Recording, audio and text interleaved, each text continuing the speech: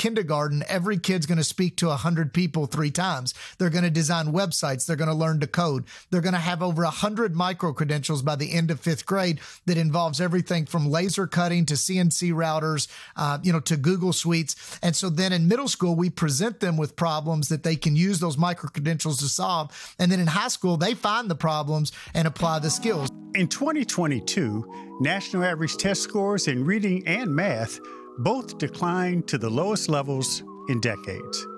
While most of the commentary instills concern, even fear, over the current state of education, innovative educators are changing the narrative. The pandemic, they say, is actually a rare opportunity for schools to reform. How can schools be reinvented to get students excited about learning? What is innovative teaching, and what are some examples of innovative teaching models? What do students want out of schools, and how do they want to be supported in their education? This is what I want to know. And today I'm joined by Dr. Buddy Berry to find out.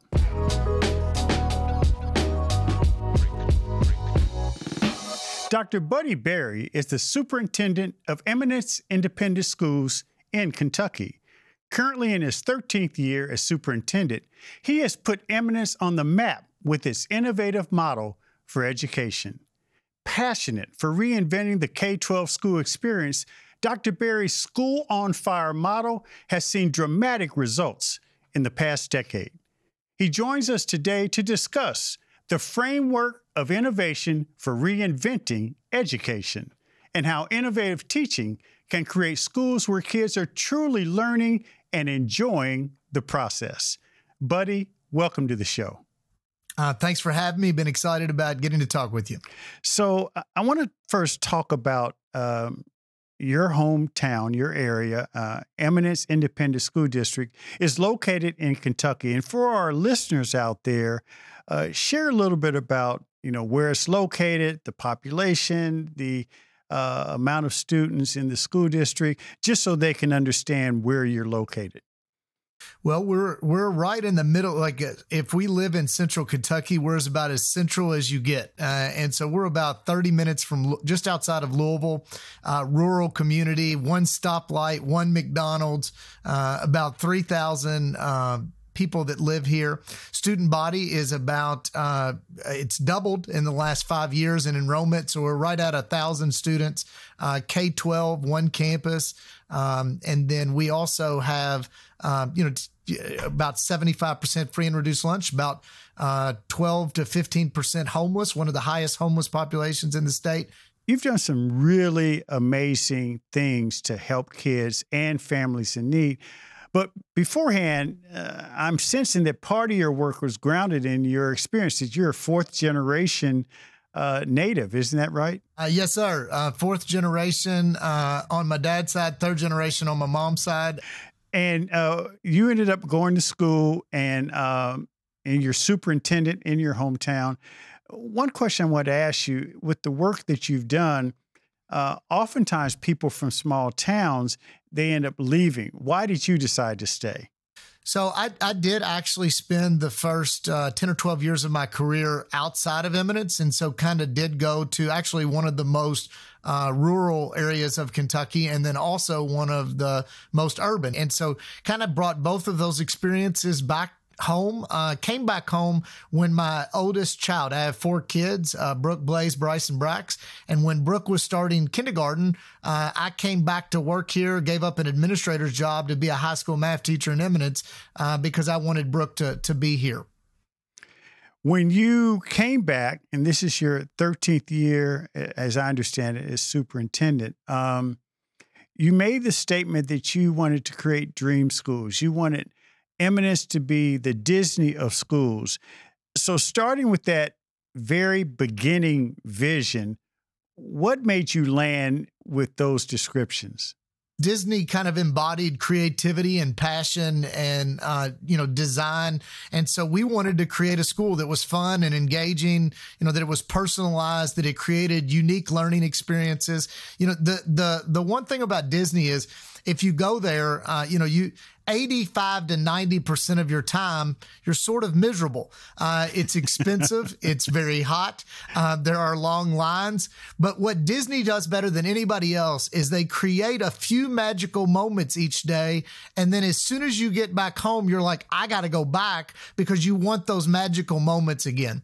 And so we wanted to create a school where kids wanted to come back. So where every minute of every day might not be this magical dream place, but there were enough of those moments, those meaningful moments where kids wanted to be at school. You know, we ask our staff all the time, are kids running to your class or are they running from your class? We want every kid to want to be here. We want them to we don't want them to want to go home at the end of the day. And so we felt like Disney was kind of a good way to kind of sum up what all that looked like. And, you know, dating back to when our model's called the School on Fire. Yes. It's a framework of innovation for reinventing education.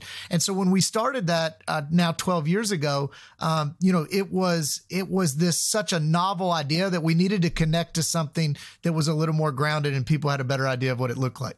I actually love that reference of, you know, of Disney. And I remember taking my sons there for the first time. And I hadn't really thought of, but you're right. So much of your time there is miserable, waiting in lines, you're paying a lot of money. I never thought of the fact that it's those magic moments. So when you started this School on Fire and this Disney of schools, and you make reference to you talking with your teachers, running away from something or running to something, what were some of the things that school children in Eminence were running from that you wanted to counter with this new approach? Yeah, to be totally honest, I don't know how much our diploma meant 12 to 15 years ago. You know, we were seeing decreasing enrollment. 10% of our population was decreasing every year. Finances were bad. You know, I think it was making our diploma mean something, like so that when you had an Eminence diploma, that it embodied a world-class, well-rounded education. And so, you know, we are heavily first-generation college students. And so we weren't seeing it translate to degrees or post-secondary success. And so it really was about defining new terms for what success were and could be. And so I think because I had never had any formal experience as a leader, we just tackled the whole system. We just kind of reinvented school from the ground up because we didn't know we couldn't. And so fast forward 12 years and our team has really had a lot of success and became, you know, really a national model of innovation and personalization. And you call that the framework of innovation for reinventing education. And what exactly does that mean? Walk me through some of the steps that you've undertaken to reinvent education.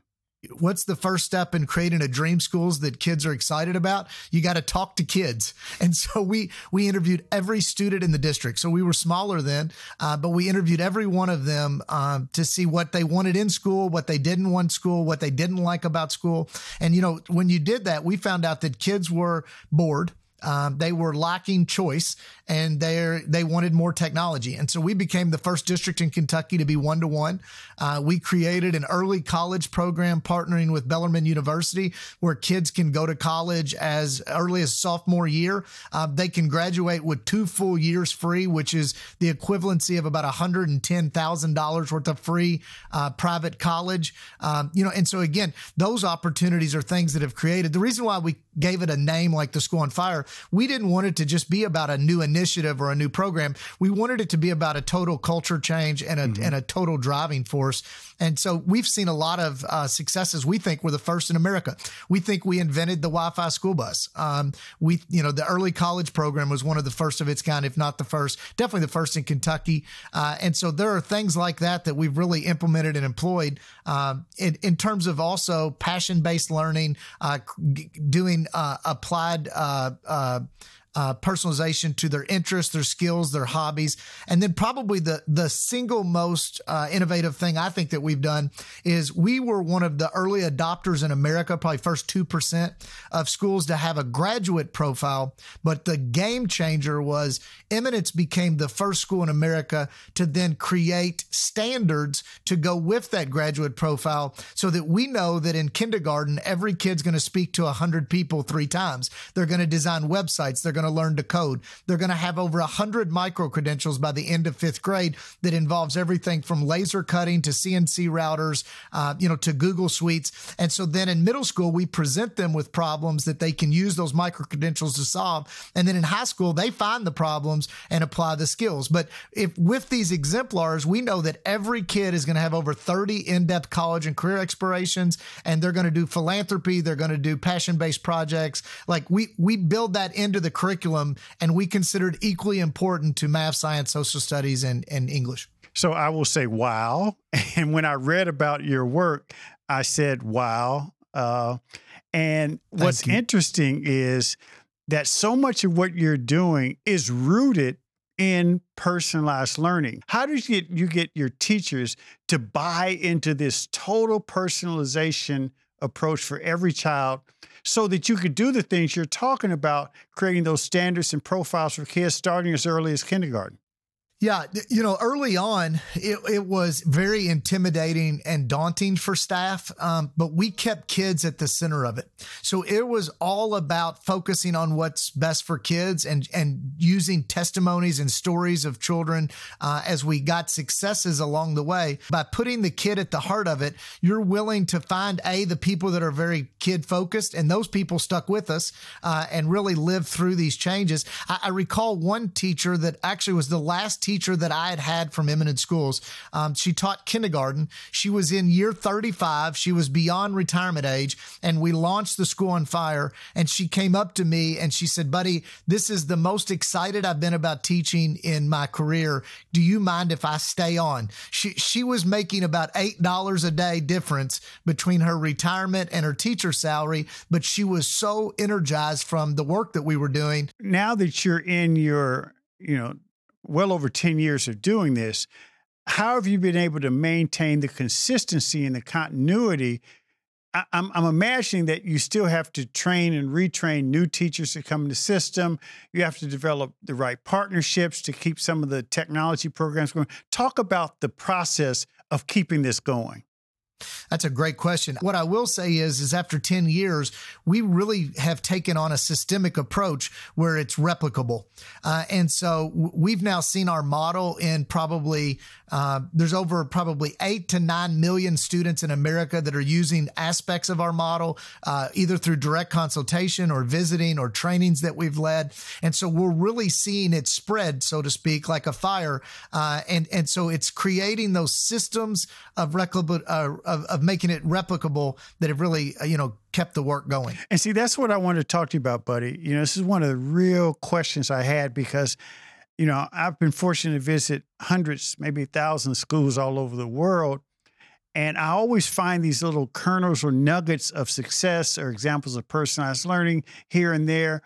But every time it seems as if a large school district wants to try to do something, they get swallowed up by the bureaucracy or the superintendent de jour, and I don't mean that in a negative way, but a new superintendent has to deal with the school board and they get run out. How do you create this change? You said that there are 8 to 10 million students that are benefiting from some aspects of your model. How do you build it to scale? You started with a small school district, but how does a large school district, our largest school district, the Louisvilles, the New Yorks, the LA, how do you get it to the point where it is more immersed in the day-to-day? Well, you're going to have a commitment level to pull it off, right? So, because it's much easier to just take the status quo, serve your 4-year stint of a large district. Average time of a superintendent in those districts is less than 3 years. And so just kind of bide your time and put out fires. Instead of putting out fires, though, it's time to start starting fires. And I think teachers are desperate for something meaningful. I think students are desperate for something meaningful, and it's constantly trying to evolve that work. What we're seeing, there's a teacher crisis everywhere in terms of a shortage of even finding qualified staff, and Eminence is staying fully staffed partially due to our size, but I think in great part due to the vision. Like our vision trumps everything else. And so, I think if these big districts would sell out on a vision, rather than what, just trying to keep that status quo, so to speak, I really think the ones that are doing that are able to see it be successful and implementation occur at a broad scale.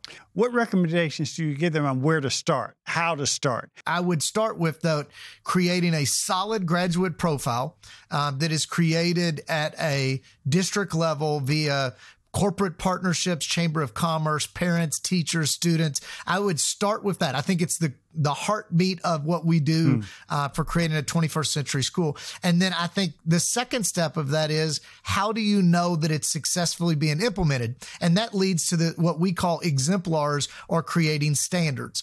The third aspect of that is really creating teacher and student ownership. And so how do you do that? Well, you really start to remove some of the bureaucracy. Hire great teachers and allow them to do great things, rather than handing out a script that they should read so that every kid gets the exact same thing every day. Realize that education is messy and that it's hard. But man, when it's done right, there's no more meaningful job in America. It really comes down to some of the basics in terms of interacting with kids, seeking their advice, working with them as well as the adult staff. How do you find engaging today's students in this sort of complex, global world that we're living in? Yeah, I think part of it is it's the toughest time ever, because kids have something in their pockets that connects them to all information that has ever existed.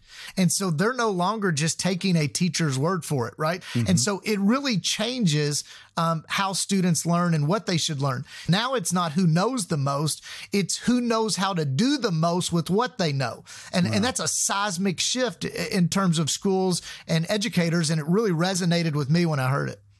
One of the things that you have your students do, and that's been part of the, DNA of Schools on Fire, is philanthropy work.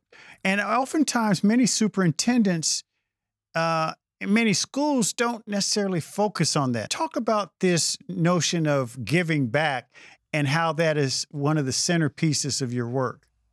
Well, it goes hand in hand with one of our core beliefs, and that is, if you can help somebody to do something that they think is impossible. So if you can help a student or staff member to pull off something that in their own minds they really believe is impossible to pull off, and you make it possible, it changes who they are. Like it changes their, how they're structured, how they think, because then if they pull off the impossible one time, they start to think, well, what else is it that isn't possible? And so philanthropy works kind of side by side with that mindset, which is, I think every kid that we've ever seen do outreach or philanthropy or start to use empathy in a powerful way, like those kids are changed forever because they can't help but be.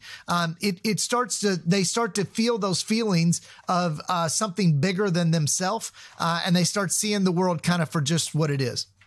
I have one last question. It really relates to what you just alluded to. And again, thinking in terms of some of these superintendents or other folks out here who are considering change and trying to navigate change, I think that one of the most important things that leads to meaningful change is trust. That you get the students' trust, you get the teachers' trust, you get the community's trust. What advice would you give to school leaders who are embarking on this big change effort in terms of building trust within the school communities, within the student body, within the staff? Let your yes be yes and your no be no. I think you have to just be a person of integrity. I think that teachers and kids and the community, they can see through edu-speak. And so when things have been bad here, we said they were bad here. When things were great here, we said they were great here. And the one thing that we have always believed in, there are no perfect schools. So there is nowhere in America that's perfect. And so all we pledge to do is to fix what's broke. And so we have such an open door policy that, even today, I've received 4 phone calls with people that are calling the superintendent over minute things that would never fall in the superintendent's lap. But at the same time, it's because they know that we'll try to fix it. And so we've created an atmosphere of seeing a problem and solving a problem. And so I think that's critical. I think also critical is to know that it takes an entire team. So while we've been extremely successful, it is not because of me. It's because of, the 150 staff members and the 950 to 1,000 students working side by side, really to set out and try to do the impossible together. And honestly, one of the most rewarding experiences of my life. Dr. Buddy Berry, thank you so much for what you're doing. And thank you for joining us on What I Want to Know. Thank you.